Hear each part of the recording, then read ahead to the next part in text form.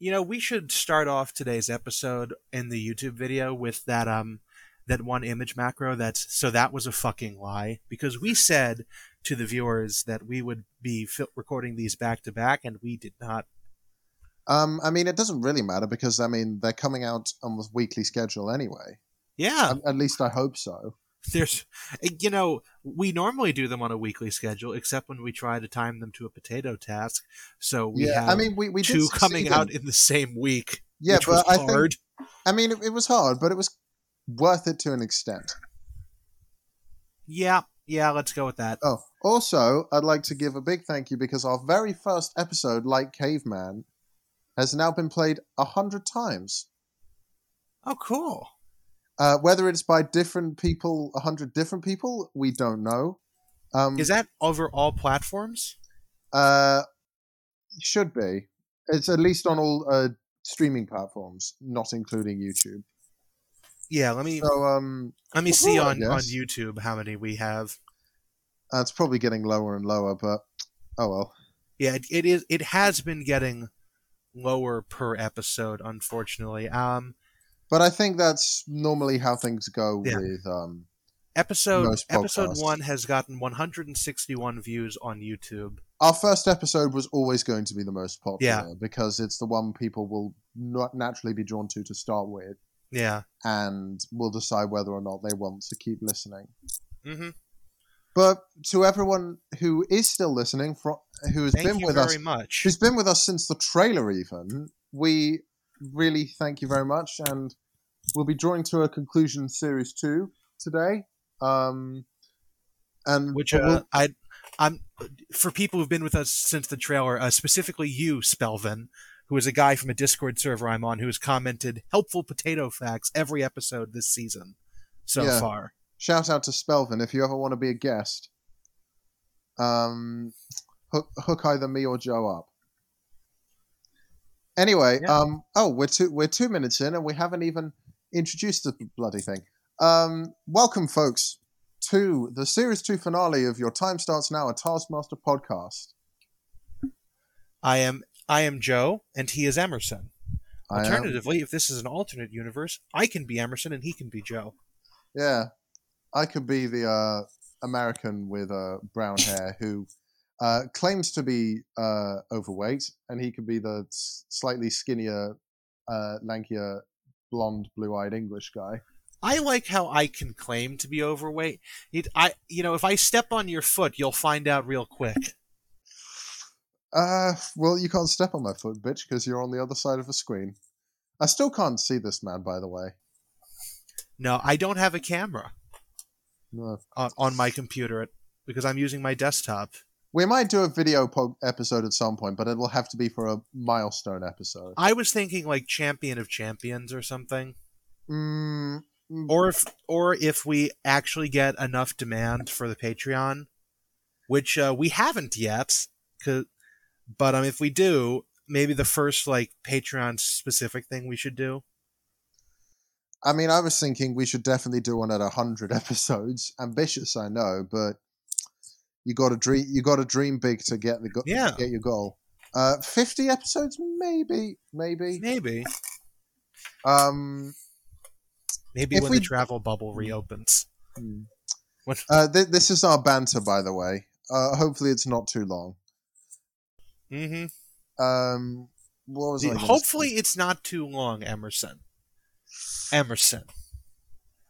Hopefully, it's not too long at the 3-minute mark. What fucking podcast have you been on? Well, we've been trying to keep the banter. We tried to keep the banter pretty short last time, and that's because you were falling asleep. I wasn't falling asleep. We did it at 5, 6 in the afternoon my time. I was pretty awake. You said that you were very tired, even though you'd gotten sleep. I was.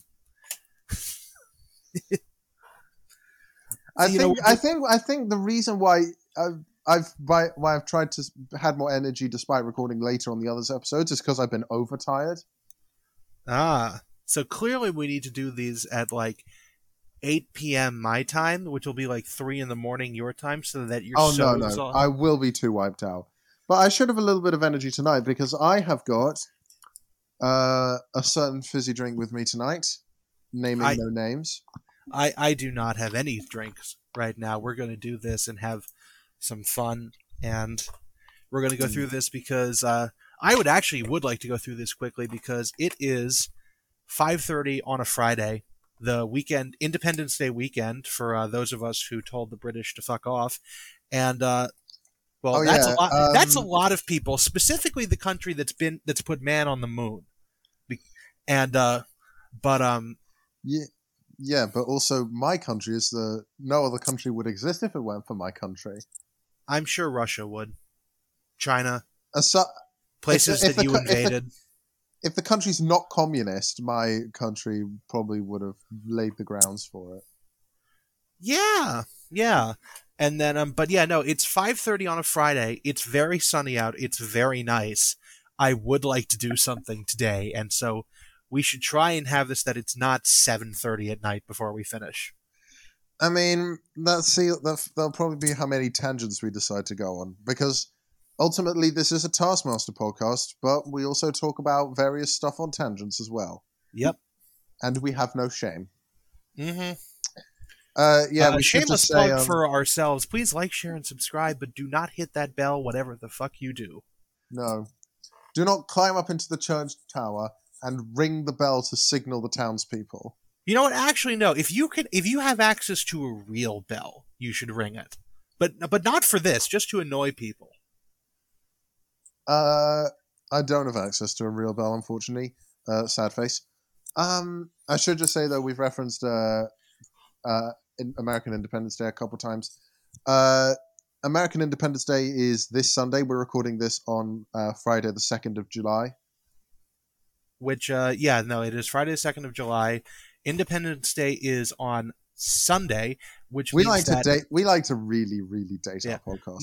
No. I have a specific place I'm going with this, which is that no one is actually celebrating it on the 4th, because all the municipal governments around here, they observe the holidays. Now, you would think that this would mean that if the holiday falls on a Saturday or a Sunday, they just wouldn't close up at all. No. They promised those holidays. So, like, my town is having the fireworks on the 4th and the parade on the 5th, on a Monday. Everything is closed on a Monday. A couple towns over from me are doing everything today. They're closed. Actually, one town, and we're not going to mention any politics in this, but recently the United States instituted a new federal holiday on June 19th. Look it up for yourself. But because that's a very controversial subject in some areas around here, but they instituted that holiday on June 18th. No one had time to prep for this, so a couple municipalities around here have decided that today they're going to observe the June 19th holiday, and on Monday they're going to observe the July 4th holiday. Municipal governments are really, really weird. No comment. No comment, indeed. Anyway, we're here. We're just vibing. Anything interesting in your personal life, Joe? I saw the 9th Fast and Furious movie. Is that out in this country? I don't live in the United Kingdom. Did you hear my last tangent? Yes, I did. It's because there's a chance it's not out. Hang on. Oh shit! It actually came out in this. Apparently, it came out in this country before it did in America. You are behind the times, my dude. It's great. They put NOS on a rocket. You say that. I don't really care for the Fast and Furious films. It's great. It's a better superhero franchise than the Marvel movies, except their superpowers are cars and beer and family. Because they put NOS on a rocket ship and crashed into a satellite. Now, this is stupid enough, but the rocket ship is a Pontiac Fiero, which that means nothing to you, but our American listeners have just burst out laughing. Oh God, hold on. Let me put that. Let me. How dare you disrespect Marvel?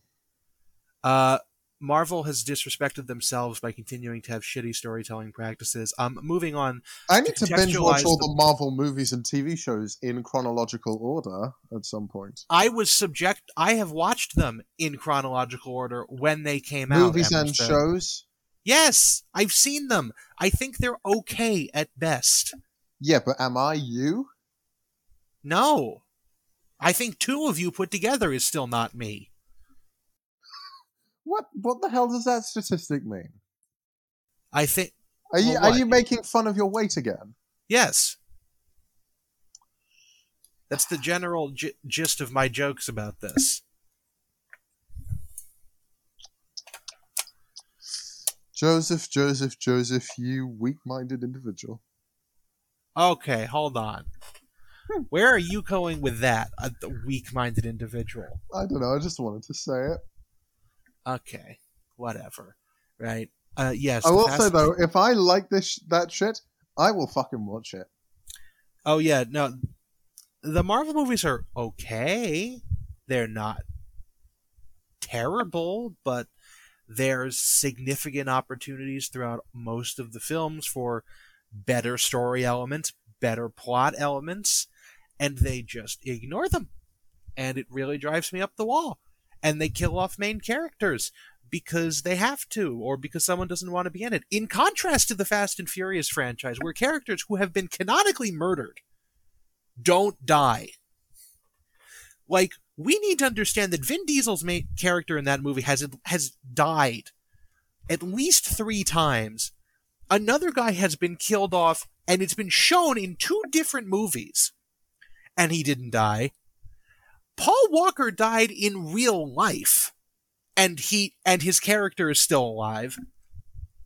And the only person who has actually died is what's her name? Gal Gadot's character, who for some reason died in this movie back when they were still trying to... No, they weren't even realistic then, but Gal Gadot's character died canonically, and she hasn't been brought back yet.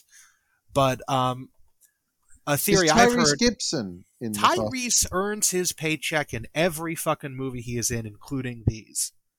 Tyrese is great. Tyrese was on the American Masked Singer, most recent season of that. Of course, that's why you know him.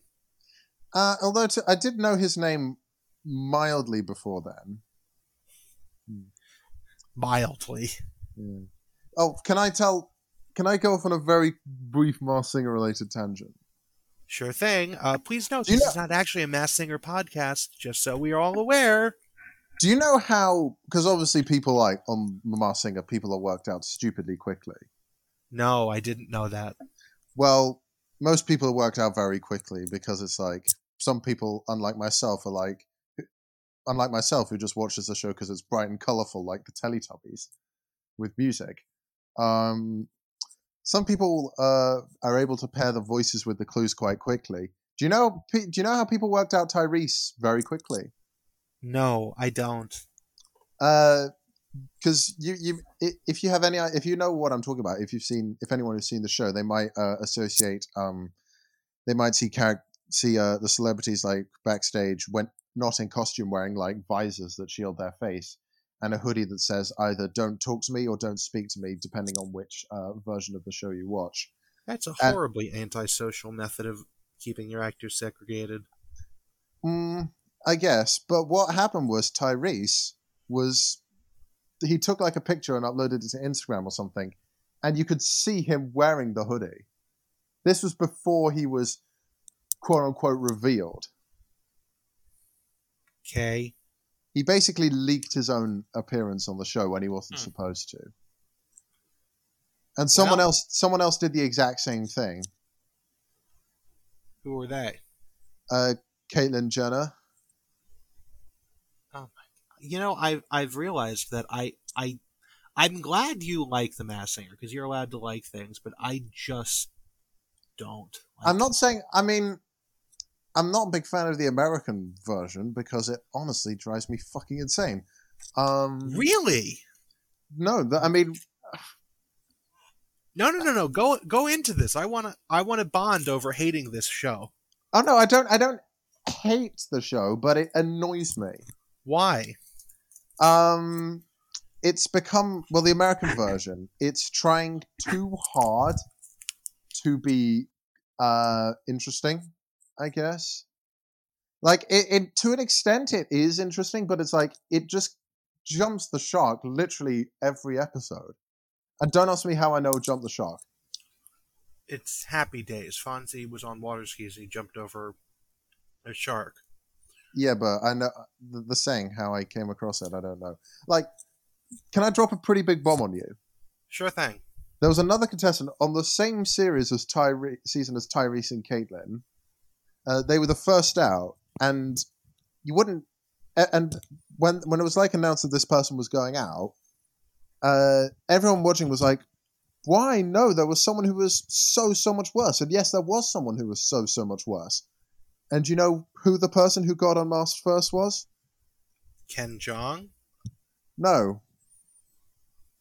Hi, Kermit the Frog here, and I was on the Masked Singer recently, and it was pretty good. It's not easy. Your impression is impeccable, but how the hell did they make that work? The costume was a snail. Excuse me a second. I'm just gonna Google it. You'll see the costume and how it works if I can just drop it in Discord. Is this what we're going to do every season finale? Is talk about the Masked Singer?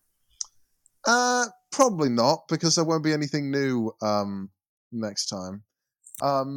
Entertain the viewers while I just drop a picture in. You'll have to throw this picture in as well into the edit, but it's like you will see how it works when I drop it in. Okay, I have Discord open somewhere. This is great content, ladies and gentlemen. That's the name of the last episode. Great content. It is. But if you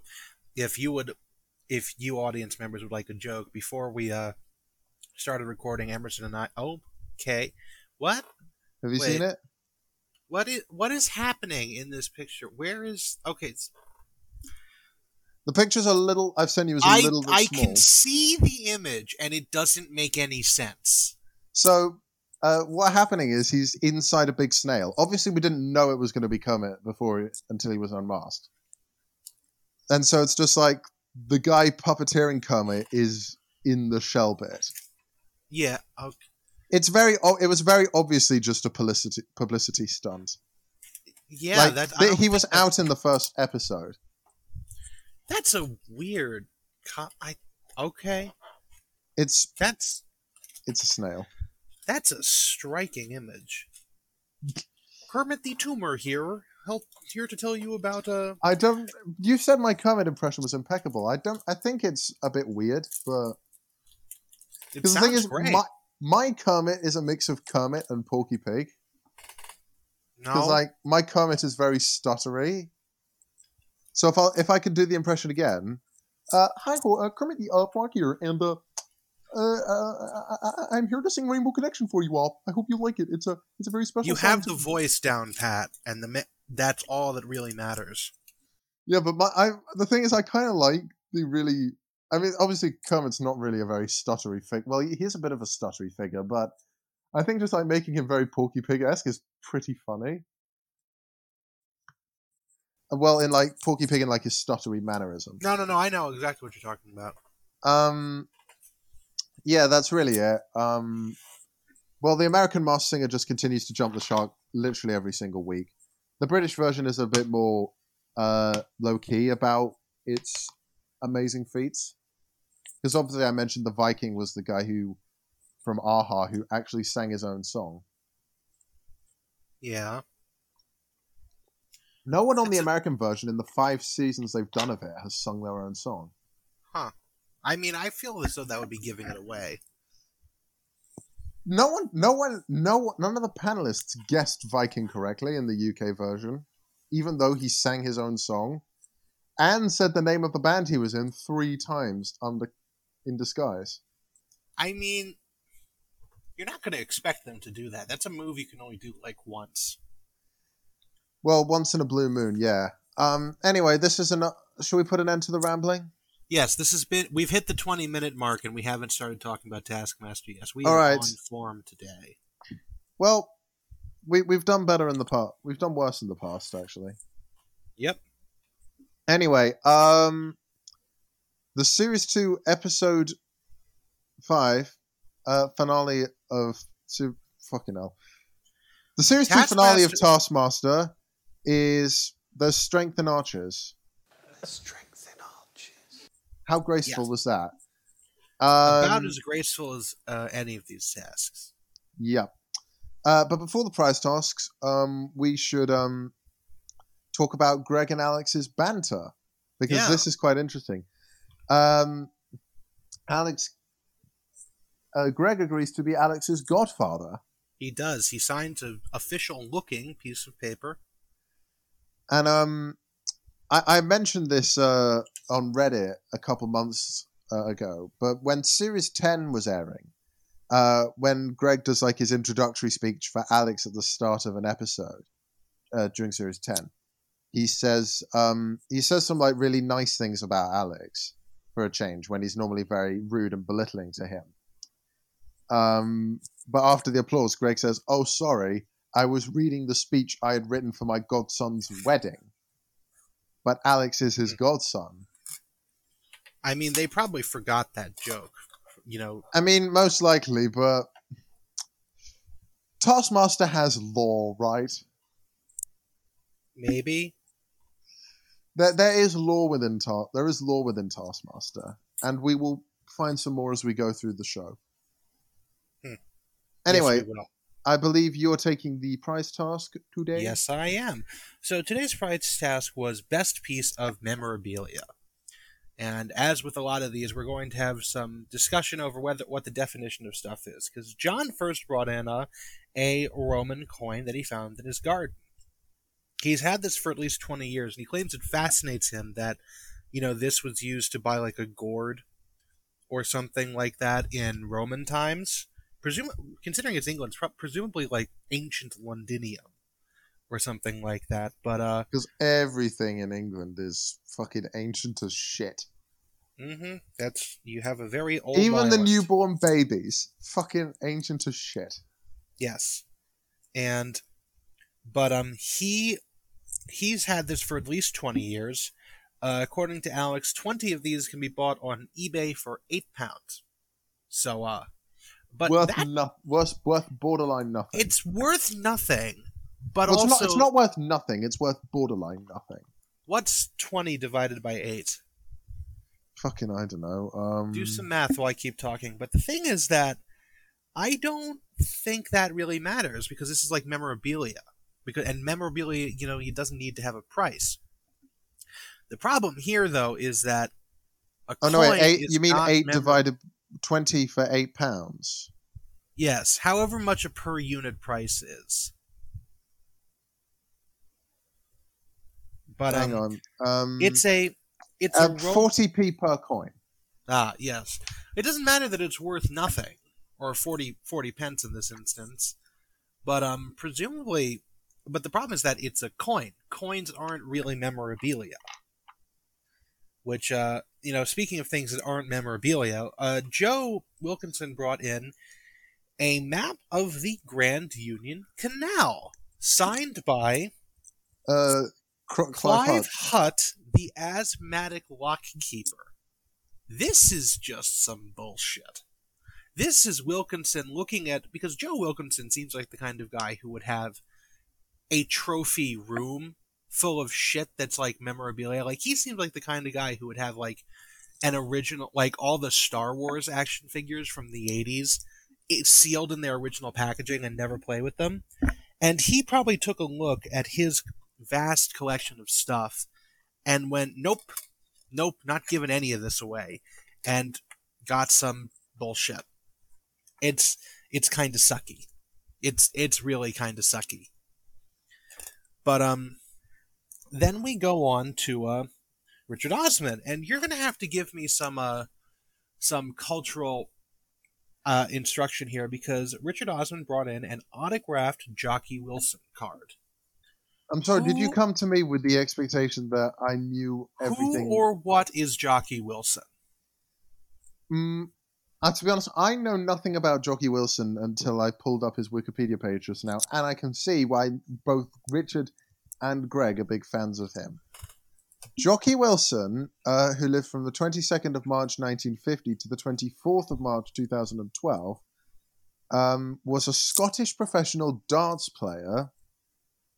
After turning pro in 1979, he quickly rose to the top of the game, winning the World Professional Darts Championships in 1982, then again in 1989. Because, if we remember, Richard is a huge darts fan, as is Greg. Okay. And I think that's why both were so giddy with excitement to see this, I guess. Okay. And Sorry. No. I'm so boring tonight. Got to get my game on. Do some cocaine or something. But no, Jockey Wilson apparently was a very good darts. Is that what that white stuff that guy in the street yesterday gave me? No, he saw you coming. That was merely icing sugar. What have I done? But anyways, that is actual memorabilia. That is actual memorabilia, which we're gonna have to go through a lot of this. Then we have from Catherine a coin. It's almost a badge, but it's more of a coin. A women's suffrage coin given to her by a woman from Dagenham. Which, actually, women's suffrage is going to be a recurring theme tonight. Yeah. Strangely enough. But, that should be the episode title. Women's suffrage is a recurring theme tonight. It's too wordy. Oh, you're no fun. But, I think we need to let the titles come naturally. Yeah. Oh, I still have Jockey Wilson's Wikipedia page open.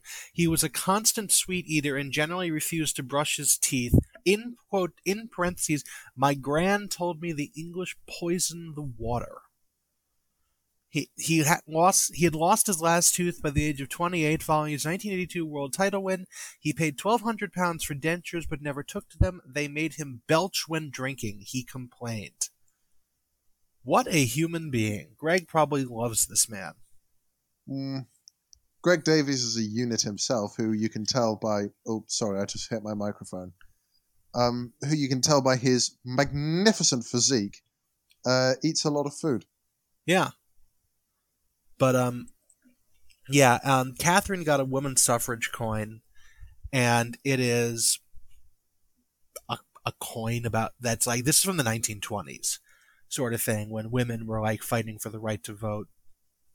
And you know, there's not a lot of like stuff around this one. There is a lot of stuff around what Doc brought in, which is it's a framed rap album he wrote for a famous classical pianist whom I don't know who this person is, and I don't know how to say her name right. Is it Mylene Klass? Yeah, that's it. Who is she? Oh God, I should know this. You live in the same country. Yes, but I don't know everything about everyone. I do. You should learn.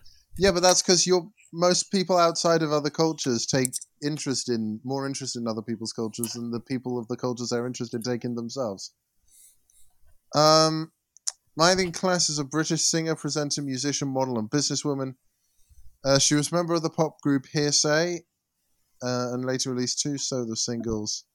Two solo classical crossover albums in 2003 and 2007. Presumably one of those, then. What does she do? Well, like, what's something recent I would know her from? Look that up while I explain this. Doc wrote this for her. I believe he was asked to. Was he asked to? Or yeah, I think he was. I think he was definitely approached with the idea about it, and then he wrote it. Mylene Klass hosted the incredibly short-lived "I'm a Celebrity, Get Me Out of Here" USA. I don't know what that is. Do you know? Have you heard of "I'm a Celebrity, Get Me Out of Here"? No. Oh wow, you've got a lot to learn, my friend. About what? "I'm a Celebrity, Get Me Out of Here" is one of the biggest British shows of the 21st century. I thought that was Bake Off. Also that, but I'm a Celebrity. It's a yearly event hosted in Australia, with the exception of last year because of COVID. It happened in some castle in Wales. But basically, what happens is they'll get, say, like a group of celebrities somewhere in the range of like, I don't know, 10 to 16. And they'll send them into the jungle or castle now because of last year. And they'll be forced to endure like a bunch of like insects or terrifying challenges. Basically things that are disgusting and terrifying. So it's Celebrity Fear Factor. In Fear Factor, do they have to say a secret code word? And well, not a code word, and then that gets them kicked off the show? You can just pussy out in Fear Factor. I think I watched it once.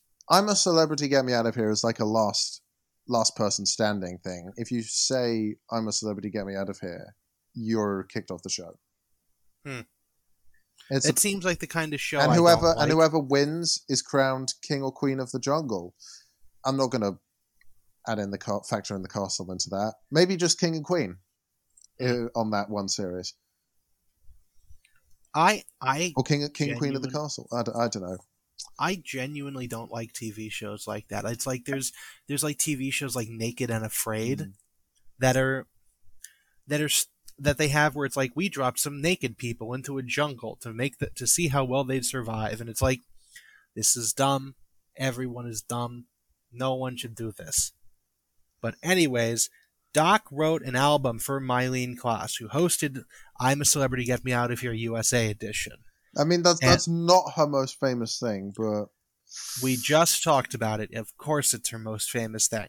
Anyways, he wrote a rap song for her. She transcribed that rap song into like notes and verse. I don't know the correct musical terms.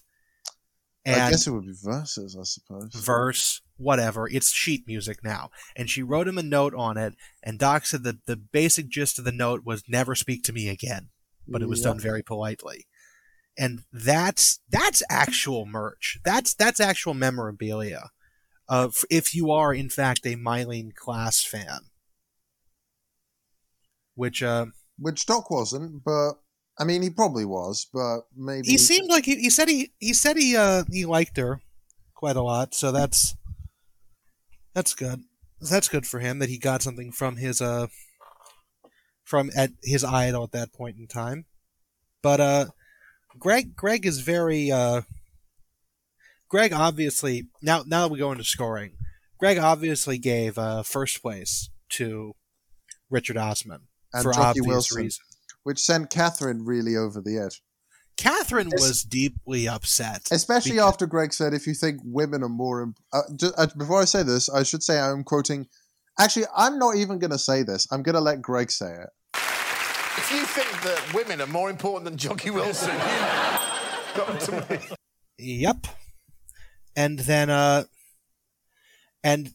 he did, in fact, put Catherine's women's suffrage coin below Jockey. And so this made Catherine upset. She was deeply upset, although this is not her most angry feminist rant we will have today. Nope. Stick around to the end, people. Mm-hmm. And then he gave third to John. Weirdly. I mean, it's actually pretty neat. It's just, it's certainly neater than the other stuff. Actually, I think the Doc's thing is pretty neat, but, it's certainly better than Clive Hutt's signature. I don't know how this got more than Doc's, to be honest, because... I mean, I guess Greg doesn't like Mylene Klass. I guess so. I mean... Do I not like Mylene? I mean, I'm very impartial to Mylene Klass. But, then... Joe Wilkinson. Dead last. Like he deserves. That's not fair. Joe Wilkinson is a good, funny bloke. Not this task specifically. Oh. This is nothing else about the rest of the thing. Specifically this one. Alright, shall I drop the Taskmaster Joe intro, or are you... You can do it right now. Taskmaster Joe. Take it away. And right, so obviously an autographed Jockey Wilson card is obviously that's the winner. That's the top one because it's an autographed merch. That's number one. Then number two is Doc because that's like one of those memorabilia things that like you could sell that and frame it and get it authenticated. That's actual quality top tier memorabilia right there. I can see that.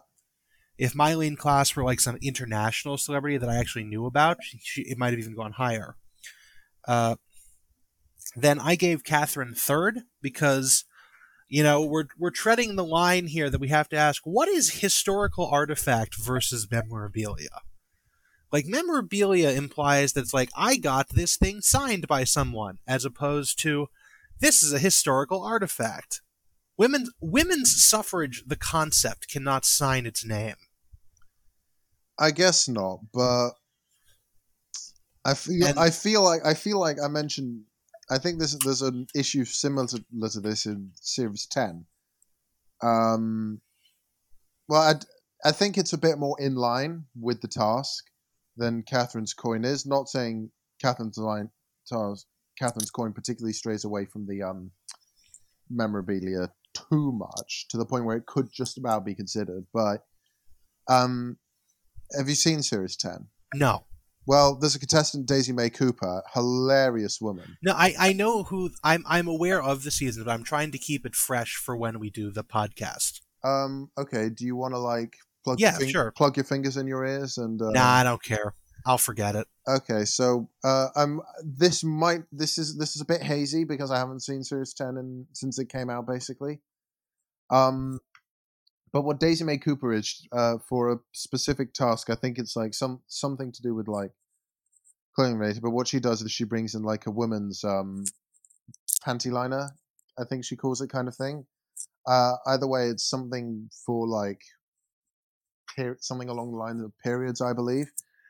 And she essentially says to Greg, if you put this any lower than first place, you will be deemed a sexist pig or something along those lines.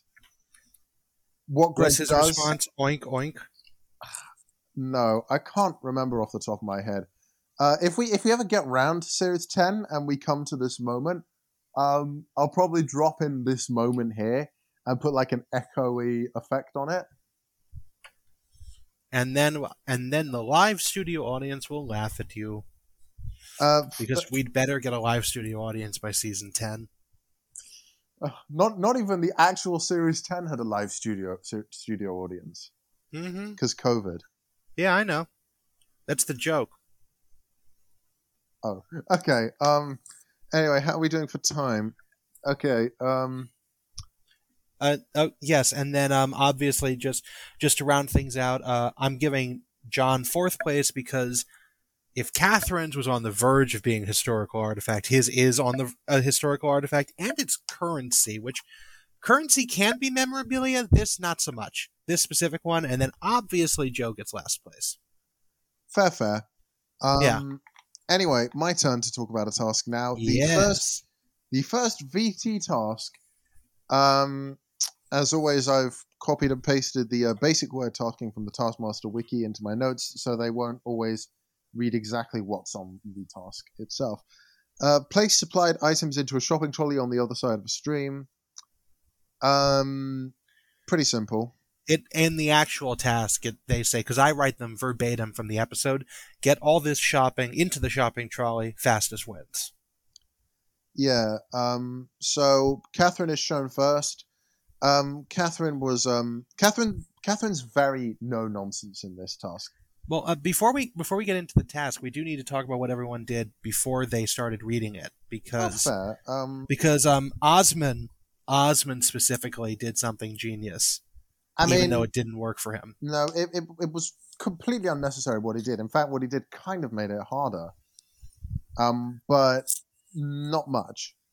Osman basically, because like among the assortment of items, there's like some like loaves of bread, some sponges, some tin cans, and a blow-up air mattress with a pump. and Richard Osman pumped up the air mattress before doing anything. But he pumped up the air mattress before he even opened the task. Because he figured it would be relevant. Because how this was laid out is there's a pile of shopping on one side of a stream, and I don't know where this park is. And it's somewhere in London. And then there's a shopping cart on the other side of the stream. And, it's between bridges, so there's no direct bridge. So, I just realized I didn't ask you what you bring in for the prize task. I don't know. What would you bring in? But we'll talk. I'll talk about it very quickly. Well, we're literally more disjointed than I don't know. What's disjointed? A broken skeleton? Yeah. Okay.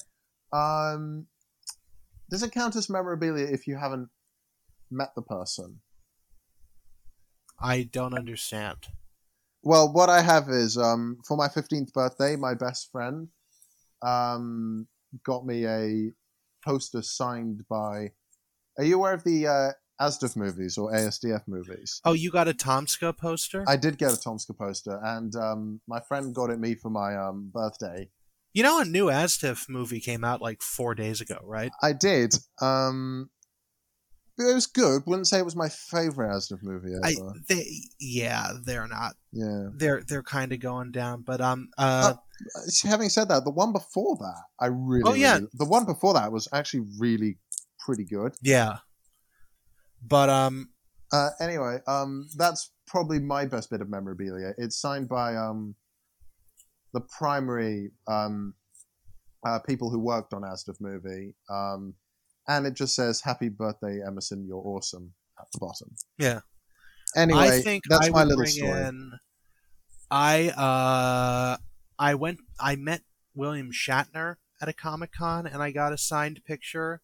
I met Brett Spiner at a different Comic-Con. I got a picture and his autograph, and then I've met Adam Savage off the Mythbusters twice. Woo. So I didn't get his signature, but I got to shake his hand and meet him and speak to him. So that's different. That's up there. And then do you like watch Dungeons and Dragons or anything like that? I've always wanted to try playing Dungeons and Dragons. I've not really had anyone, or not really been able to find anyone who's particularly interested yet. Okay. Well, I was going to say no, because my brother's really into that, much more than I am, and we went to a convention and we met Matthew Mercer and the people from a D&D series called Critical Role, and so I got to meet them too. And it's like that some people are wowed by that, but you've really got to be like within that ecosystem. So maybe the picture, I'd bring in one of those pictures. Okay. Sorry, folks, for that weird jump. Yeah, just to briefly get this out here so I can finish stepping on your toes. Pile of shopping on one side of the river, shopping cart on the other side of the river. The shopping cart has its wheels taken off, and you've got to get all the piles of shit from the pile of shopping into the cart fast as possible. Just really quick. Okay. Anyway, I think I'm just going to get right into what the contestants did now. Yeah. Catherine is first. Like I said before, very no nonsense.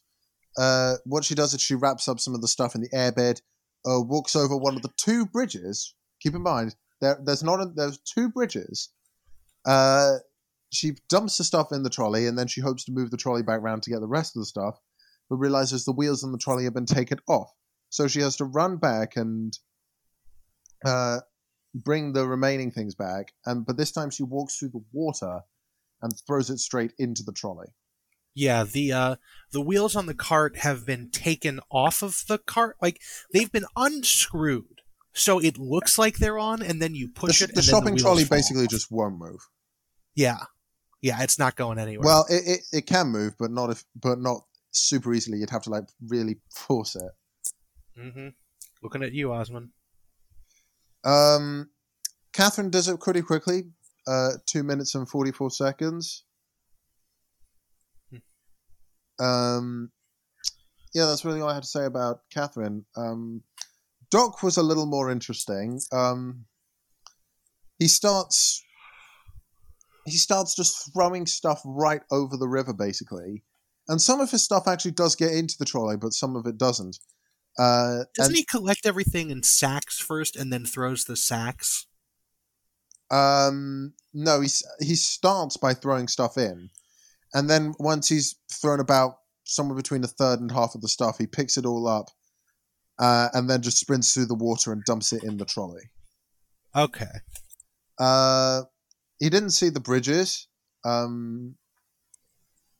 although it kind of mattered, but I don't know.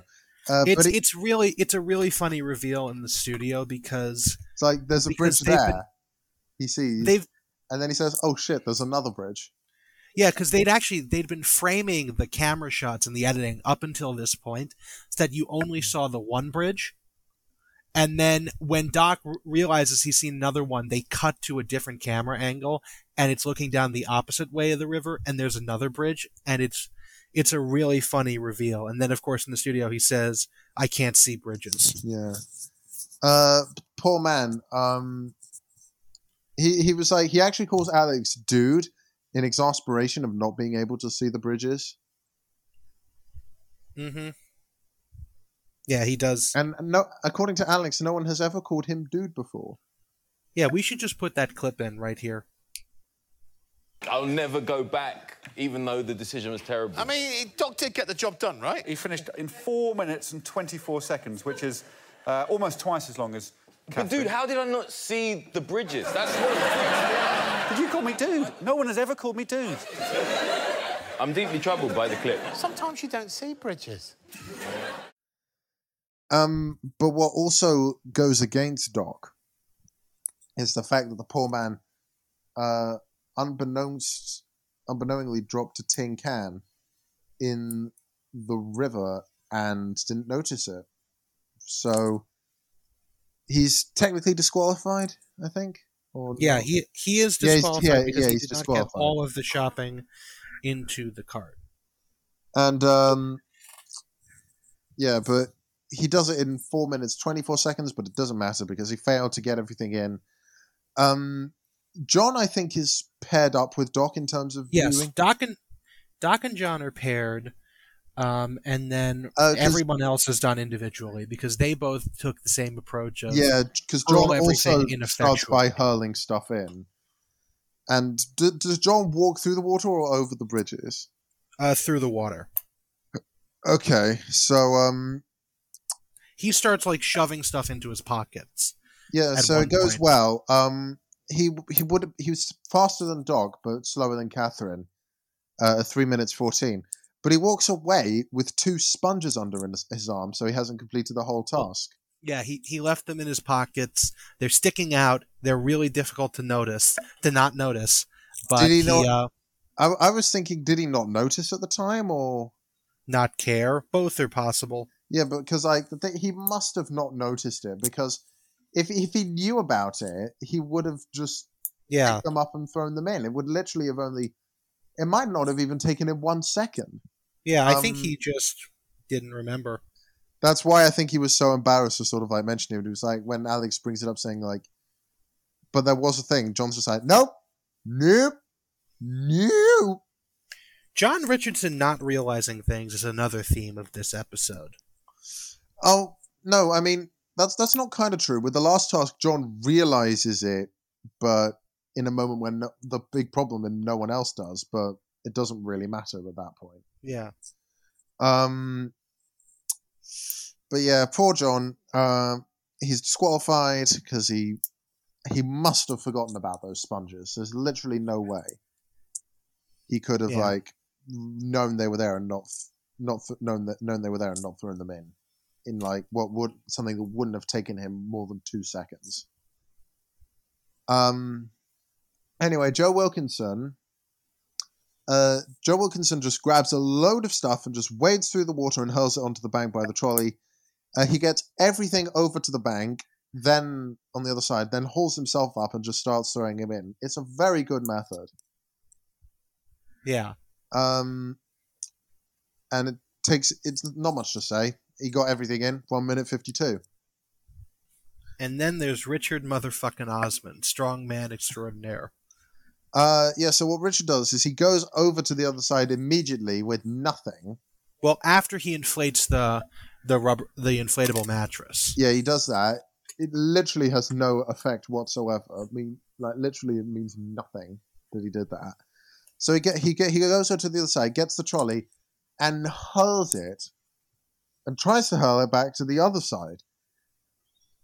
It doesn't make it, sadly. But he's able to pull it out, and just starts loading in everything very quickly. And in the studio, Greg and Richard both talk as very tall men. That as tall men, they're expected to be very kind and gentle individuals. But he was glad to see Richard breaking that stereotype by hurling that trolley with all his might. Mm-hmm. And as also two very tall men, although not quite Greg and Richard tall, would you have done the same? Would you have held the trolley, or would you not have thought of it? I would have picked up the trolley and carried it. You would have picked up the trolley and carried it? Yeah. That might have been... I think that would have been pretty slow, if I'm being honest. It's a shopping cart. It can't be more than 20 pounds. Weight-wise. It's not that heavy. Pick it up, stick it over your head, and wade through the river.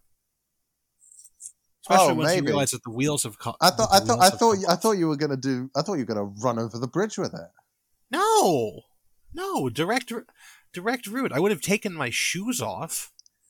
I think I would have just hurled it like Richard did, but it might have been more. I would have probably built up a little bit more momentum. Yeah, you would have put more oomph on it. Yeah. Richard's method's not bad. He does it just behind Joe, and it lands him second place. Yeah, he does it 159. Joe did 152. So Joe gets 5 points, Richard gets 4, Catherine gets 3, and Doc and John disqualified, so get nothing. Which means the overall scores are Richard is on 9, Catherine 7, Joe on 6, John on 3, and Doc on 2. Would you have done? Can you do Taskmaster Joe for this one? I don't think so. No, because it's time based, and yeah, there's not a whole lot you can do. Mm-hmm. Anyway, I think it's your turn to talk about this task, and I'm excited about this one. Yes, I love this one. This one is a team task. The task is make the best stop motion film starring this potato. Your time starts now. Now, so they have a potato. Again, we're keeping with the potato theme. And a camera, and they just have to make a 1 minute stop motion film featuring the potato. And the teams are, of course, Joe, Catherine, Doc versus Richard and John. And no, Richard and his son. Richard and Richard's son. Yep. I apologize, but anyways, they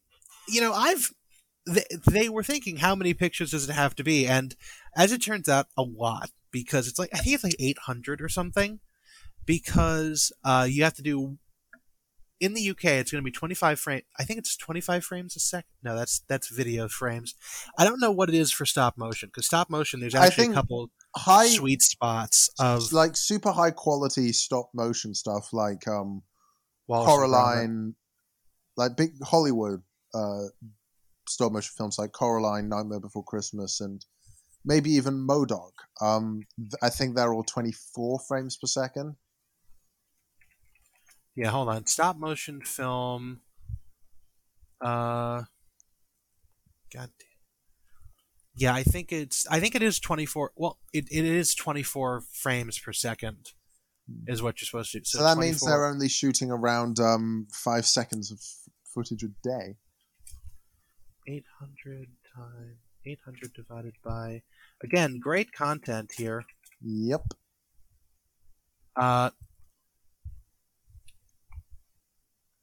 Yes, I think they're doing 12 frames a second or something like that. In their films here? Yes, in their films, because... I doubt that very much. I think it's somewhere in the lines of like...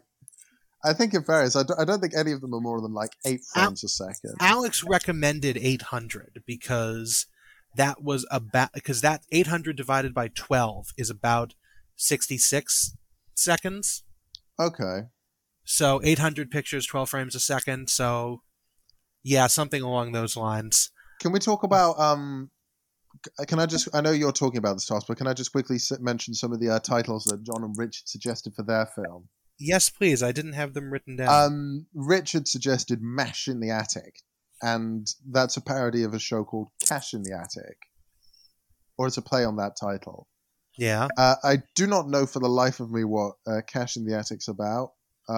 It's like Antiques Roadshow. Oh, okay. People show up with garbage and get told it's either worthless or worth a gazillion dollars. Okay. Good title. You can keep talking now. Oh, was that it? Yeah. I hope you get the rest of the because both films have pun titles. Oh, I do. Okay. But they start filming this. I didn't catch what camera brand they used. I think it was like a Canon or a Nikon, not a Canon or a Sony, but wasn't a Nikon. I used a Nikon, but it's very interesting because they're filming them making the film, and you actually get to see them acting like themselves instead of putting on an act, because it's a lot of like actual behind the scenes stuff and them making the film, because they have an hour. They have like they have an hour to do this, which my camera, because I have a Nikon Z6. I have a Nikon Z6 camera. If I set it to its highest shutter speed mode, I can do maybe 1,000 shots in 45 minutes. But that's with tracking. That's with just holding the shutter button down and tracking moving subjects. But I've never done stop motion. It seems like it's a pain in the ass. But anyways, the films are eventually shown. Joe, Catherine, and Doc's film is called Spectator, which is a play on words, both on the word spectator, and also probably because I think the James Bond film Spectre came out around this time. And also tater is slang for potato in the UK. Yes. It's slang for potato in the English-speaking world. Can I just say, I don't know why you're talking... this is what I want to say, but this was... Why? I don't know why you're talking about this film first, because they showed it second of the two. I had it written down in my notes in this way. But I just want to say, though, this film, especially the audio for it, especially if you play... Because, like I said, I watched the episodes on a little bit of a faster speed. So go by quicker. If you play this on like 1.5 times the speed, it is quite possibly the funniest thing I've ever heard. The funniest thing I've ever heard is when I was doing the audio editing for our podcast. I was doing the video editing for our podcast the other week, and I realized that I too can set our podcast to 1.5 times speed, so I don't have to listen to the entire thing. Oh no, that doesn't. When I'm doing that pitches up the speed. I know that's funnier. That's funnier. Yeah. Hearing you and me at sound like we're sucking on helium. We should imagine if we did an entire episode on helium anyway. We'd die. You're not supposed to like the helium voice thing is actually like you're not supposed to do it more than a couple of times at once, because then you start to fuck with your lungs. Okay. Because it's like you're ingesting pure helium. Last one to die wins. No. I'm not even entertaining that joke. We're going to keep right on moving. But yes. You don't like the prospect of doing it? Last one to die. Whoever lives longest wins is not a contest I intend on participating in. Not like the Hunger Games. No. Forget the Hunger Games. We'll have the Helium Games. Did you... the Helium Games. That's a great one. That'll be the title of this episode. That's the title. I knew that. Did you read the Hunger Games books? I read like half the first one, and because and I just like couldn't keep going with it. Maybe I had to read it for. I read all three of them. I liked the first one, and then they sucked after that. They really just sort of went downhill. But anyways, literary discussion over because you haven't read them. So I was going to be like, I could have gone on for a while about the Hunger Games, but anyways, Spectator features a spy potato versus an evil potato masher. Now naturally, in a group with Catherine Ryan, who sounds like an American, which would have been a fun choice, and Doc Brown, who sounds relatively suave. Naturally, the spy voice is done by Joe Wilkinson, who tries absolutely nothing but his own voice. I want Joe Wilkinson to do a spy movie. He could. Can you just drop any clip of Spectator? I'm going to play the whole clip. I might even play it twice. Once on regular speed and once on 1.5 times the speed. Oh, no. Because literally, when I played it on 1.5 times the speed, I think I replayed it a grand total of 6 times. Okay, so we're going to do it the full speed now. Looking at falling. La la la la la la la. Walking down the corridor. Stadium skirting. Singing.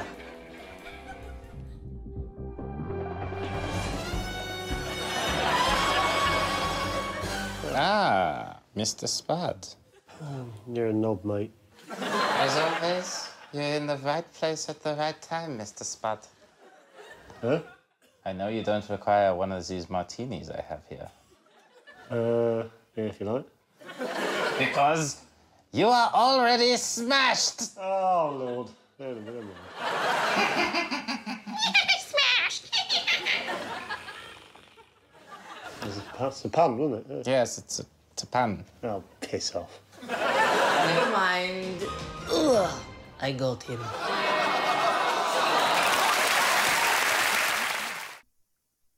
Okay. And now we're going to do the 1.5 times speed now. Looking at falling. La la la la la la. Walking down the corridor. Stadium skirting. Singing.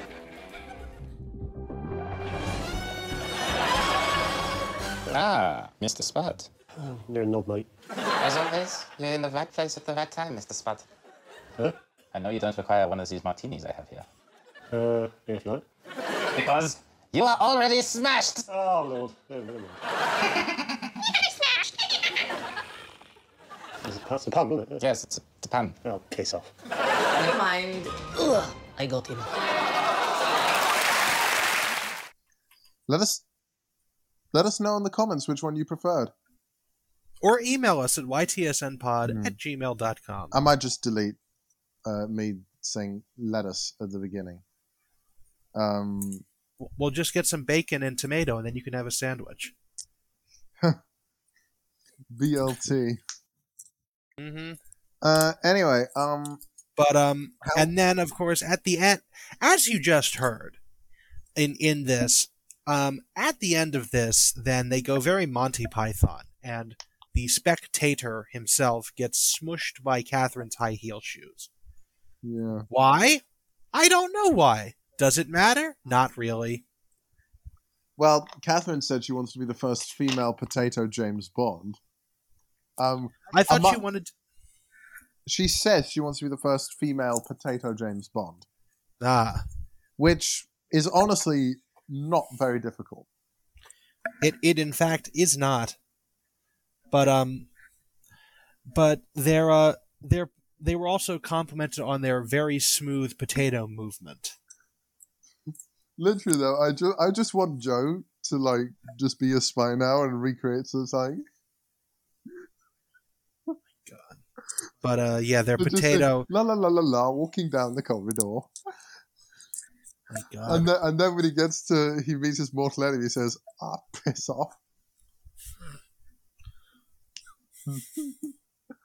Honestly, if all James Bond films were like this, I'd be very entertained. I just wish the James Bond movies were campy again. I want Roger Moore.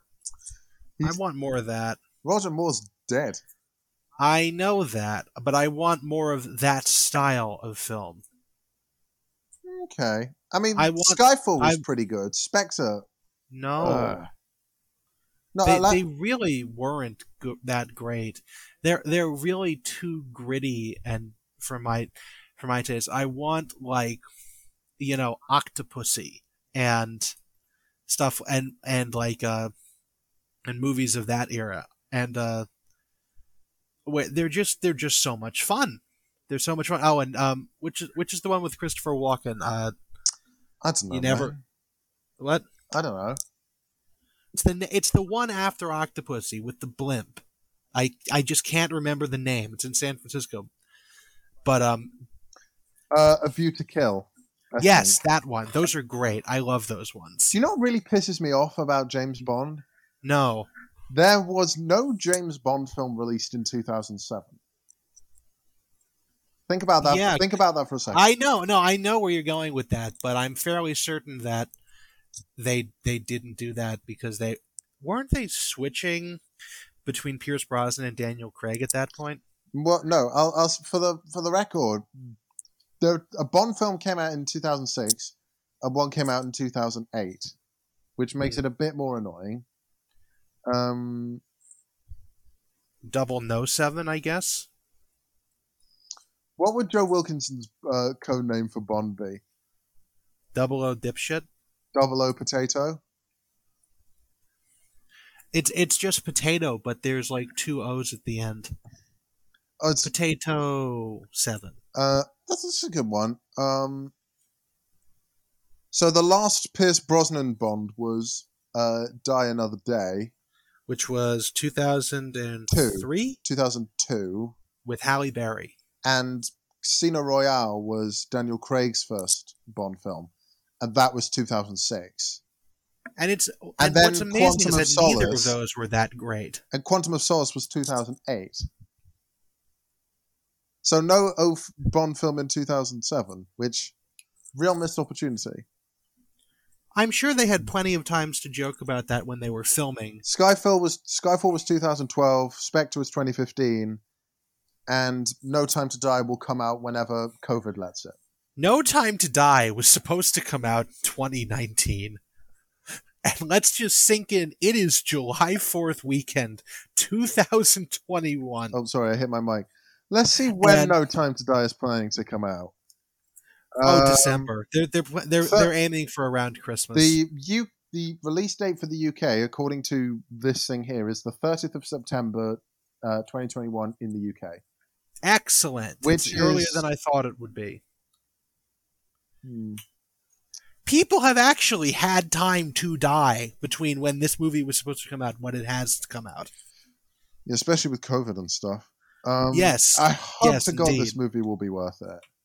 It won't be.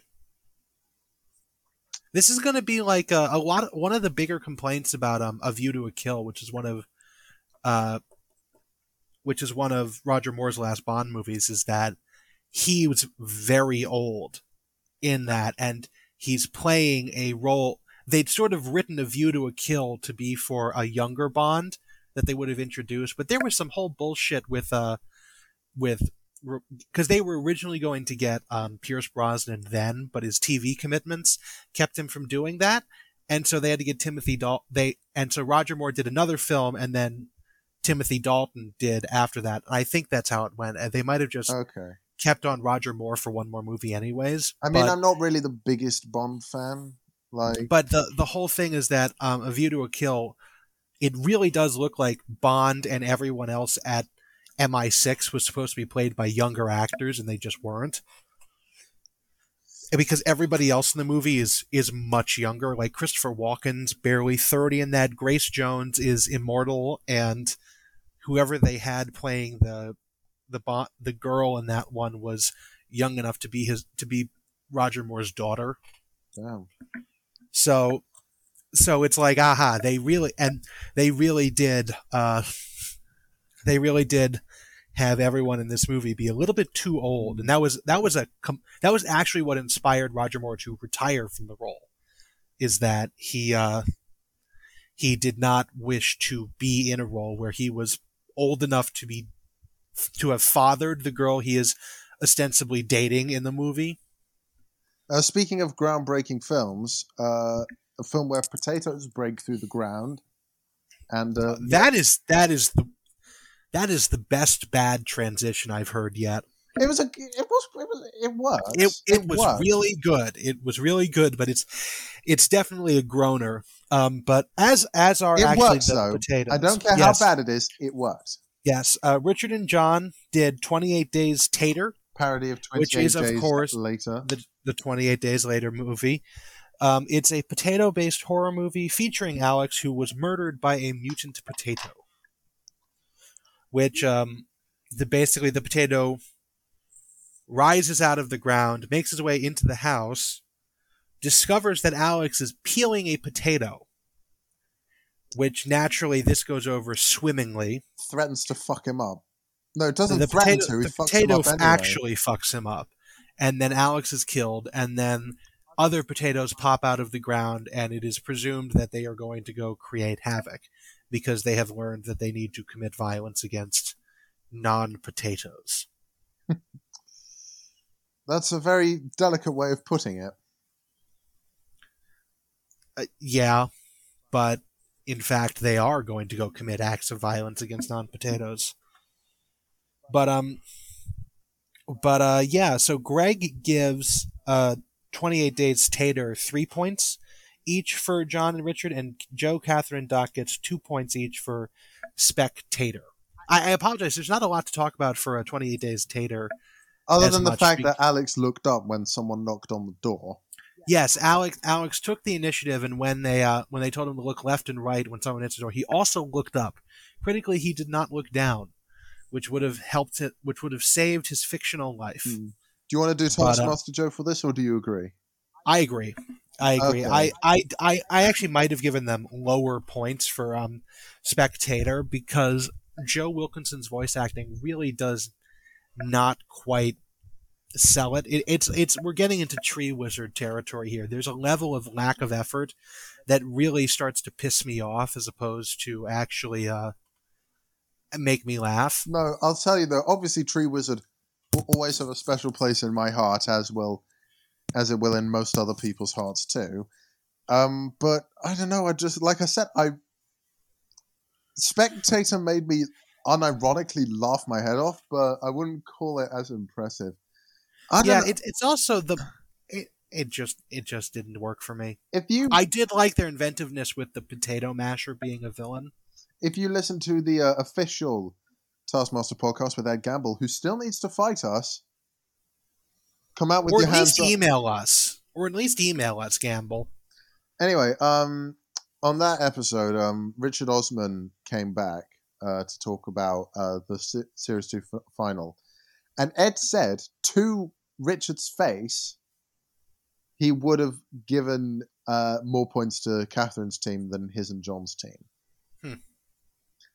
And I can't remember exactly for what reasons, but I think it included the fact that theirs was a little more like jaunty, and Alex didn't need to be stop motion because he was a live action human. Well, that's bullshit. You can't mix live action and stop motion unless you've got a really long time to edit something together like that. That's bullshit. I mean, that's bullshit. I mean, you can always green screen it. They had an hour. You've got to do it in camera. Well, say one of them doesn't matter. But hybrid films do exist. They do exist, but in the time frame they are given, with the materials they have, doing a hybrid live-action stop-motion film, even for that short little clip, would have ended very badly for them, I feel. Yeah. I mean, it would have been...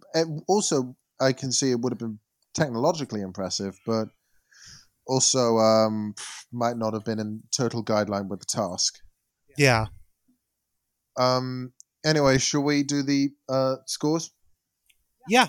So I mentioned John and Richard got 3 points each, and the other 3 got 2 points each, which means Richard's on 12, Catherine's on 9, Joe's on 8, John's on 6, and Doc is on 4. And now we come on to the most evil task ever. This is would I call it? I don't know. Would I call this evil? Maybe. Yes. I definitely call it the sneakiest task. No. I call this one actually. This is like evil. This is like okay. I know I'm taking the reins on this one, but I still may need your help because my notes for this one are honestly really poor. Yeah. So anyway, the task is. I wrote it down. I wrote it down verbatim. Do you want me to do that? Before that, I'll just explain what the setup is. So there's like a little miniature layout of the Taskmaster house, presumably geographically incorrectly too close to the River Thames. And also, it's presuming that a canal boat can easily go down the Thames because there's a little canal boat called the boat is called the Debajo de la Mesa, which we'll come to in a minute. And the Thames, for the record, is not a canal. Yeah. But anyway, the task is to build the highest freestanding bridge to support a potato. That's actually the second potato-themed task today. Using only the supplied items. No, using only the items on the table. That's very important. Yeah. Joe Wilkinson thought he had to support the pony because he got lazy and didn't read the whole thing.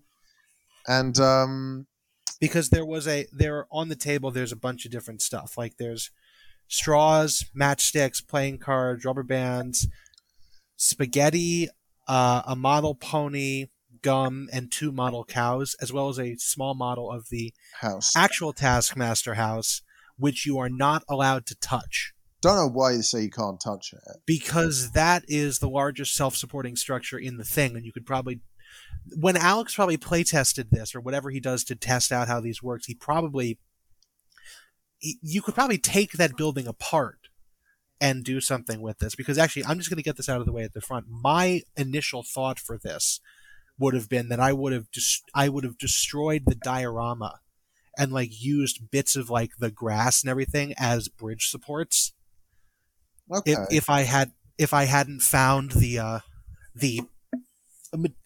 evilly hidden materials. Should we talk about those very quick because they do so quite early on. Yeah. So what exactly was written on the boat again? Debajo de la Mesa, which for those of you who speak Spanish, you don't need to shout out what it actually means. We'll tell you what it means. It means look under the table. Yeah, and John, before we say what exactly was under the table, John Richardson pointed out the boat's name, and he just thought it was a boat called Under the Table. And now that he realizes, oh shit, there might have been something under the table after the task was done. And he's just so quietly upset. It wasn't just the boat that had a clue either. It was also there was also like a doorbell kind of style button down on the side of the table. Yeah, and no one knew what it did when they pressed it, but it actually lit up a sign that said in English, "Look under the table." Although, in defense to them, it was on the camera side of the table. Yeah, but there's nothing stopping them from walking around and seeing it. No. So they missed that, and then above the door, there's also a sign that, sorry, again in English, reads "Look under the table." Which that one is actually blurred out in the VT until the reveal. Because if you look at it, because otherwise they would have given it away too easy. It would have been too. Because it's like it's definitely one of those once you see it you can't unsee it. Yeah. So what exactly was under the table that was so important? Wood, scissors, and tape. Like exactly what you need well. to build a bridge. Like wooden dowel rods, masking tape, and scissors, which would have made everything so much easier. Very super sneaky. Such a shame no one noticed it. Yeah, and then they even spoke with Susie Dent of the television show fame, who said that even though they were underneath the table, they were in physical contact with the table, so the "on" statement in the rules do qualify. I think the only way that this could have been any more evil is if someone had discovered the things and then realized that they were under the table, not on it, and then decided not to use them. Woo. I don't know who would want to do that, because... Well, I feel like someone like maybe like Joe or John, maybe Joe Catherine, or John. I didn't know there were two Joes competing this series. Yeah, Joe or John or Catherine, maybe, because Osmond would have worked it out immediately, and I don't think Doc would have cared. The thing is, but they would have looked at it, gone, "Oh wait, these are under the table. We can't use these."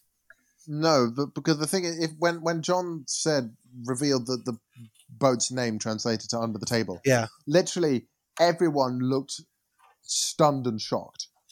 Mm-hmm. It could be fake. Who knows? But Taskmaster doesn't strike me as the sort of show that would encourage fake reactions. No, they were legit pissed off. So, yeah. But they also had to go through the entire nonsense of actually putting together these useless bridges. Mm. So, anyway, no one used the amazingly useful materials under/on the table. They just went for what was on top of the table. So John, what was John's like again? I didn't make note because I'm abysmal. So John's first thing he did was he was going to use chewing gum as some kind of like as some sort of like glue product, because there was chewing gum on the table. Do you have blue tack in America? Yes, we do. Okay. Yeah, we do. But the problem is that he hates chewed gum, even gum he chewed himself. So he was like, "Yuck! This is disgusting. I don't like this." Bad. And he was grossing himself out. His bridge is, let me see, I have this written down. It was 11.4 fruit pastels, if that's what you're trying to... It was 11, fruit pastel being an Alex Warren unit of measurement for centimeters. But, Jesus Christ, did I not write down John's bridge? No, John... No, I did. No, I did not. I did not write down what John's bridge was. What the fuck? But he, I think, made his out of... He made use of the matchsticks and the spaghetti, I believe, as well as the playing cards and the where he sort of used those as the abutments and then put it on spaghetti. You keep talking for a brief second. I'm going to pull up the episode. Okay, because so I'm a bad host. I didn't write this down. All right, so I guess I could tell a joke. So there's a horse. The horse wants to start a band. He contacts his friend the cow, and says, "Hey, do you want to start a band with me?" And the cow says, "Sure. What places are available?" And the horse says, "All places." And the cow says, "Great, I can play the bass guitar." So the cow's in the band. Now, what about the cow when he and the horse wanted to start their own bridge construction business? Because John's bridge was straws. If you know the end, if you know the rest of that joke, audience, let us know. Actually, don't let us know. We will continue the joke next series. I do know the rest of that joke because I watched a charity live stream. Don't spoil the end for it. No. I mean, it's an obvious joke, but it's one of my favorite jokes. No, you don't understand this, Emerson. I watched a charity live stream last year. It's called Desert Bus for Hope. It's by a YouTube channel I like. There was a guy on it who did this horse joke. It was in 2 parts. It took 47 minutes and ended with the obvious punchline in the middle of a sentence. Like, he just sort of said, and, forgive me if I give away the ending here, but the presumed ending is, the ending for a horse joke is horse walks into a bar and why the long face. He dropped that into the middle of a sentence after spending 45 minutes getting everyone invested in this ridiculous universe that he had created for the joke. That stopped. That's why it's funny, because I I know. I know. I was having a flashback to that because I seriously thought for a half second that you might have watched this before, and we're going to recite for 45 minutes a horse joke, and I was going to have to kill you. I saw that version somewhere else, although it was nowhere near as long. I think it took about 5 to 7 minutes to tell the whole story. But also, if I can go back to BoJack Horseman for a second. Yes. The show almost ends on that joke. Oh my god. Like, literally, for those of you who haven't seen BoJack Horseman, skip ahead a little bit. I don't know, 30-something seconds. For How those do I who skip ahead in real life? I haven't seen it. Keep going. I don't plan on watching it. Okay, so the second to last episode of the show is a really, really deep, depressing episode where BoJack basically goes on a drug trip, and in his trip he has like a dinner party with all the people who were previously in his life who have died, because BoJack is on the brink of almost dead at this point as well in real life. And the next episode, the episode itself, this penultimate episode is so brilliant, but the episode after that, the actual series finale, is really just okay. But that episode ends with it starts in the real world, because what BoJack did was he'd broken into his old house to have this drug trip, and what he's done is he's essentially taken out of the house, taken into court, and thrown to prison, all while a song. I can't remember exactly what the song is called, but it repeats the lyric "So why the long face" over and over again. So in a way, it's sort of like that story with the horse finishing with "Why the long face." Huh. If I will say though, if it actually horse walks behind bars, why the long face? Yeah, that's a good joke. But I will say though, if the show actually ended with BoJack going into a bar and the barman saying "Why the long face," that would have been the best ending. I don't care what you say. Yeah. The way the show actually ended is all right, but I think that if it ended like that, especially because we know that the build up to that joke is supposed to be so long, I don't know. It would have been perfect. But yes, back to the horse and the cow who have the bridge construction business. John's bridge is the straws that have been stuck into the blue tack, made out of gum. So that they're there, the spaghetti is on top, then the playing cards, then he stuck the matchsticks into the potato's standing on them, and like and so the potato is standing on top of them, and then the horse, the canal boat, and both cows are being used as bridge supports in the middle of the river, and that's John's bridge. Yeah, it's 11 fruit pastels high. Yes, 11.4. Though John wanted it measured in kilometers. I mean, why would you do that? It would make it seem so much smaller than it actually was. Just like John Richardson. Lol. John Richardson is small and there's nothing he can do about it. Mm-hmm. Now, this is still theoretically your task, Emerson. What about the rest of the people? I don't know. Doc Brown's was like 10 fruit pastels high. Okay, I hadn't anticipated on covering this task, if I'm being honest. Why didn't you tell me that? We went through this before we started recording. I did tell you that, but I said I might need some help. Okay, some help. Is this a British sort of understatement thing? Some help means I didn't get all the notes down, not I didn't get any of them. If I hadn't written anything down at all, how would I be able to give you accurate measurements in fruit pastels of what their things were? I don't know. You seem like the kind of person who memorizes that. No, that's because I wrote it down. Okay. But let's work together to do this, okay? Let's stop arguing. Let's put our heads as close together as they can get, considering we are thousands of miles away from each other, and just do this together. What is Doc Brown's bridge made of, Joe? He had a pretty tall structure with the potato held up with cards and a bridge deck of matchstick straws and the model cows. Catherine's bridge was a ridiculous failure. Hers was the worst of all of them. She made hers of spaghetti, I think. Well, no, she made hers out of rubber bands and straws. She made these two initially pyramids. Out of spaghetti. Initially out of spaghetti, yes. But she made two pyramids out of straws, which he then strung the rubber bands across. I guess trying to make like a rope bridge sort of thing or a slack line, and it didn't work. Nope, it didn't work. Colossal failure for Catherine.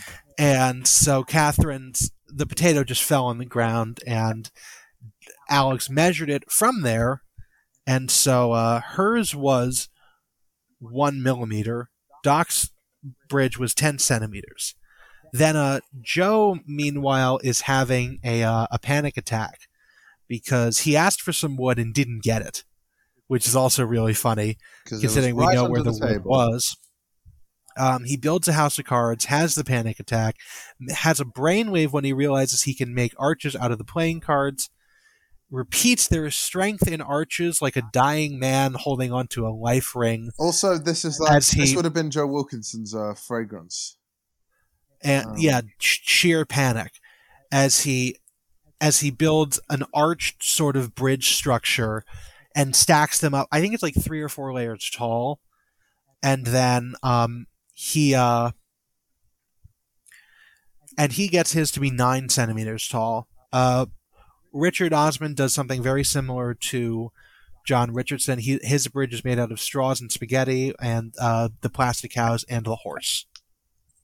Catherine didn't want to use any animals because she didn't want to take advantage of their defenselessness, even though they're just pieces of plastic.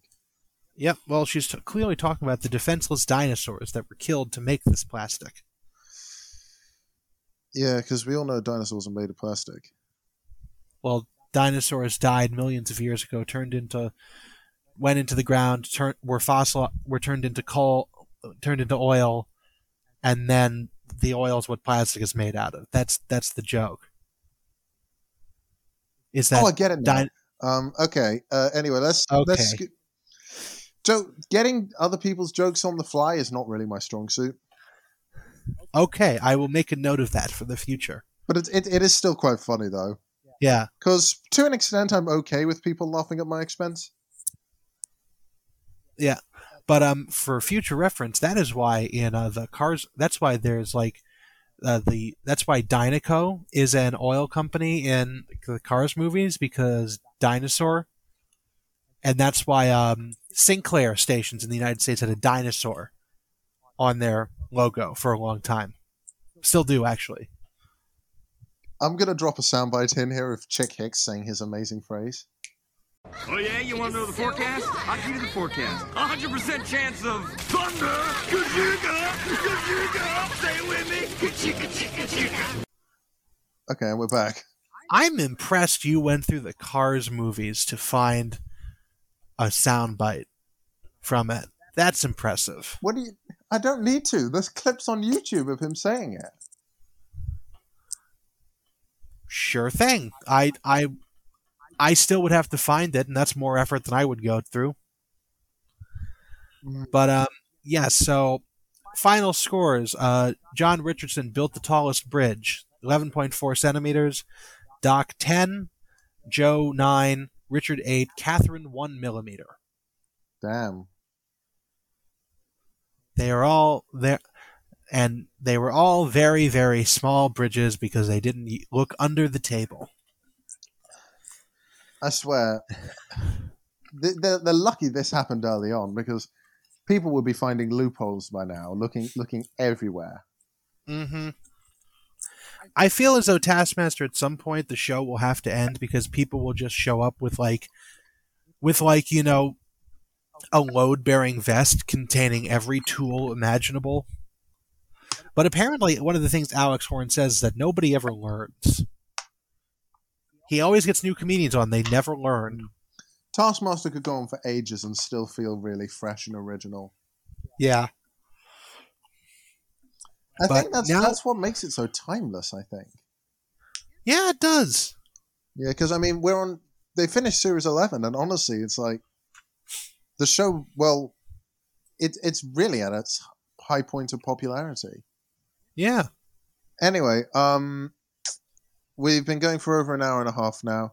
The scores at this point: John wins with 5, Doc gets 3, Doc gets 4. Sorry, Joe gets 3, Richard 2, and Catherine 1. Which means the scores are: Richard has 14, Joe and John both have 11, Catherine has 10, and Doc Brown has 8. Yes. And now we have the live task. Whoop whoop! The final live task of the series, people. Yes, and this one is honestly one of the funniest ones too. It's so funny, just the beginning of it, because you can read the task out, but make sure you read it in its original state. The task, as it was written on the card, was put on a pair of food handler gloves, comma, eat a whole banana, comma, correctly put on a tie, comma, and clap as many times as possible. All tasks must be done within 100 seconds. Most claps win. Now, can you just drop in the soundbite from Catherine Ryan right here? I'll drop in the soundbite, including Richard reading the task out too. Yes, you can hear her frustration audibly in that. I might even play the whole thing because there's some stuff afterwards. But anyway. Put on a pair of food handling gloves, eat a whole banana, correctly put on a tie, and clap as many times as possible. All tasks must be completed within 100 seconds. Most claps wins. I sense an objection coming from Catherine. What the Thank you. Great reading. No, I didn't listen to the last bit because this is an example of the type of top-down misogyny that keeps people like me losing. I don't know how to react to that. Shut up! I'll tell you the answer. Do you not know how to put a tie on? Is that... No! Let's all put on a tampon, and then we'll see.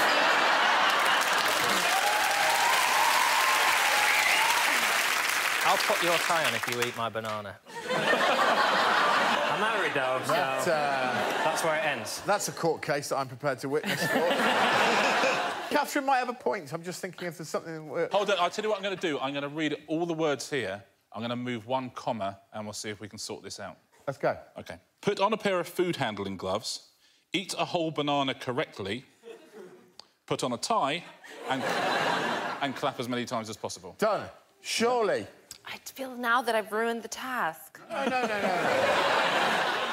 Not at all. Now we see the trouble that coin has got us into, don't we?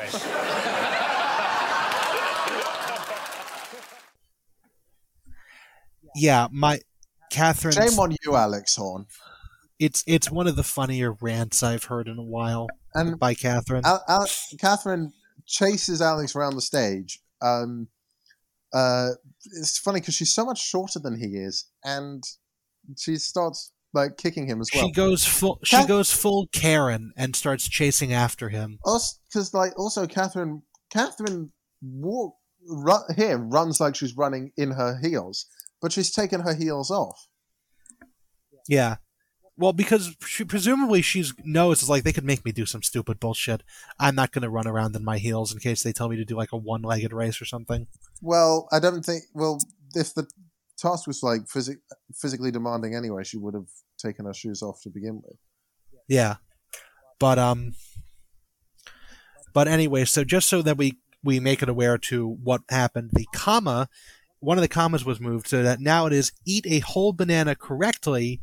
Put on a tie. Now, this actually screws over Joe Wilkinson. Because he has an advantage. No, he has a disadvantage because he is allergic to bananas. He had an advantage before, is what I meant. Yes. And, but then the next line, of course, from John, as was said, now we see the trouble that coin's got us into, don't we? Woof. But, what a bold statement. They do, in fact, begin the task. Joe Wilkinson lost a lot of time because he tried to put the tie on correctly. He did not have to do that. All he had to do was drape it around his neck like Catherine did, and it would have been fine. I actually had to think about the correct way to eat a banana because I'm entirely not sure what the correct way is considered. Apparently the correct way is... do it from the bottom so the strings don't attach? Yeah. but that's dumb. I don't know how to do it like that, personally. I don't either. But what I was thinking, as soon as someone said the correct way to eat a banana, the only thing that was in my head was picking it up and taking a bite out of it unpeeled, because that's the wrong way. Because like it's one of those things like, don't do that, immediately wants to do that, like that sort of thing. Oh, I see. Reverse psychology. Yes. And but they've also just got to put the tie on, not correctly. Yes. They can just wrap it around like a scarf. Almost. Yeah. John Richardson also put his tie on properly, which cost him valuable claps. Joe, as we said, didn't eat the banana. He actually put it in his mouth and then spat it out. Please make your own jokes there. We already have an entire episode full of stuff about full of jokes about that. But and then there was someone else was complaining. I don't remember who it was complaining that they didn't clap a lot because I think it was John, because they didn't think that they really cared about the claps. No, they had one person for each contestant looking at them with clickers, seeing how many claps they did. So that's a really risky method. Yeah. Well, if you have people watching real closely, because they've probably got cameras on each person, so you have one person each watching the live feed.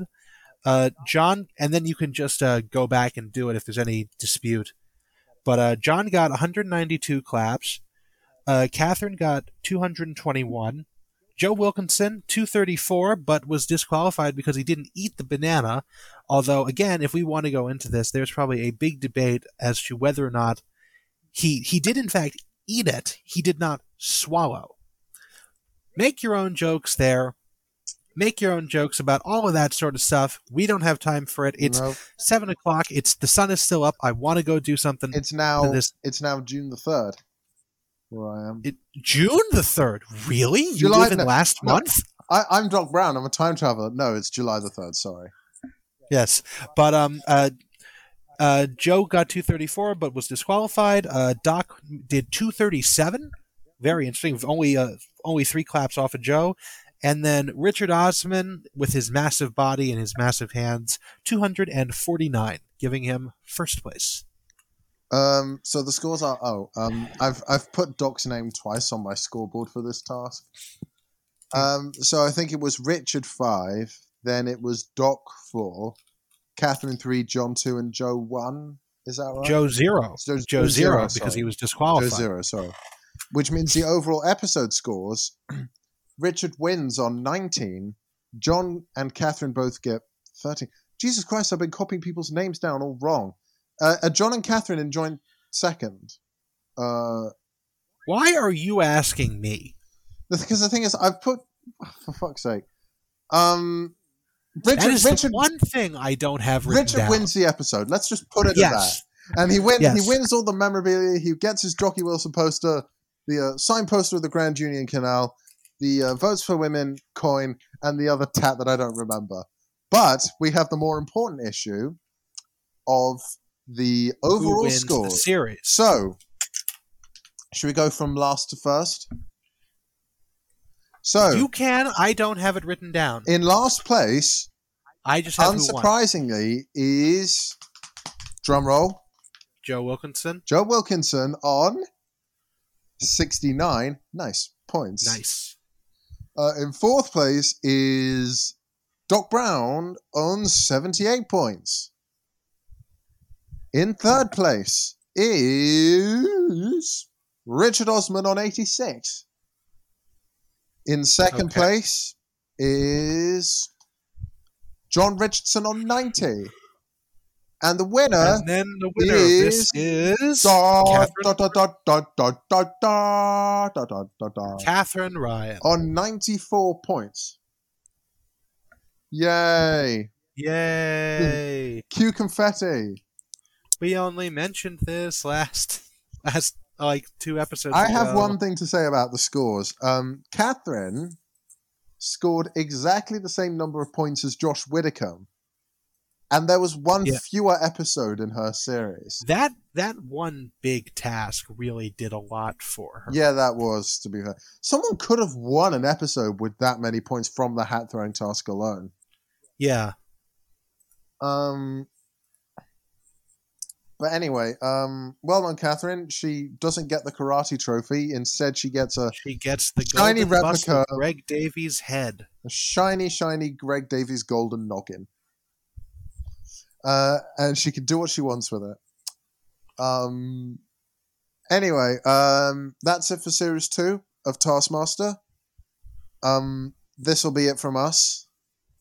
Yeah, we'll be back next week to do... We will be doing...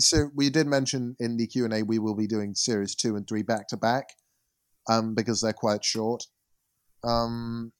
So, yeah, we won't be going anywhere next week.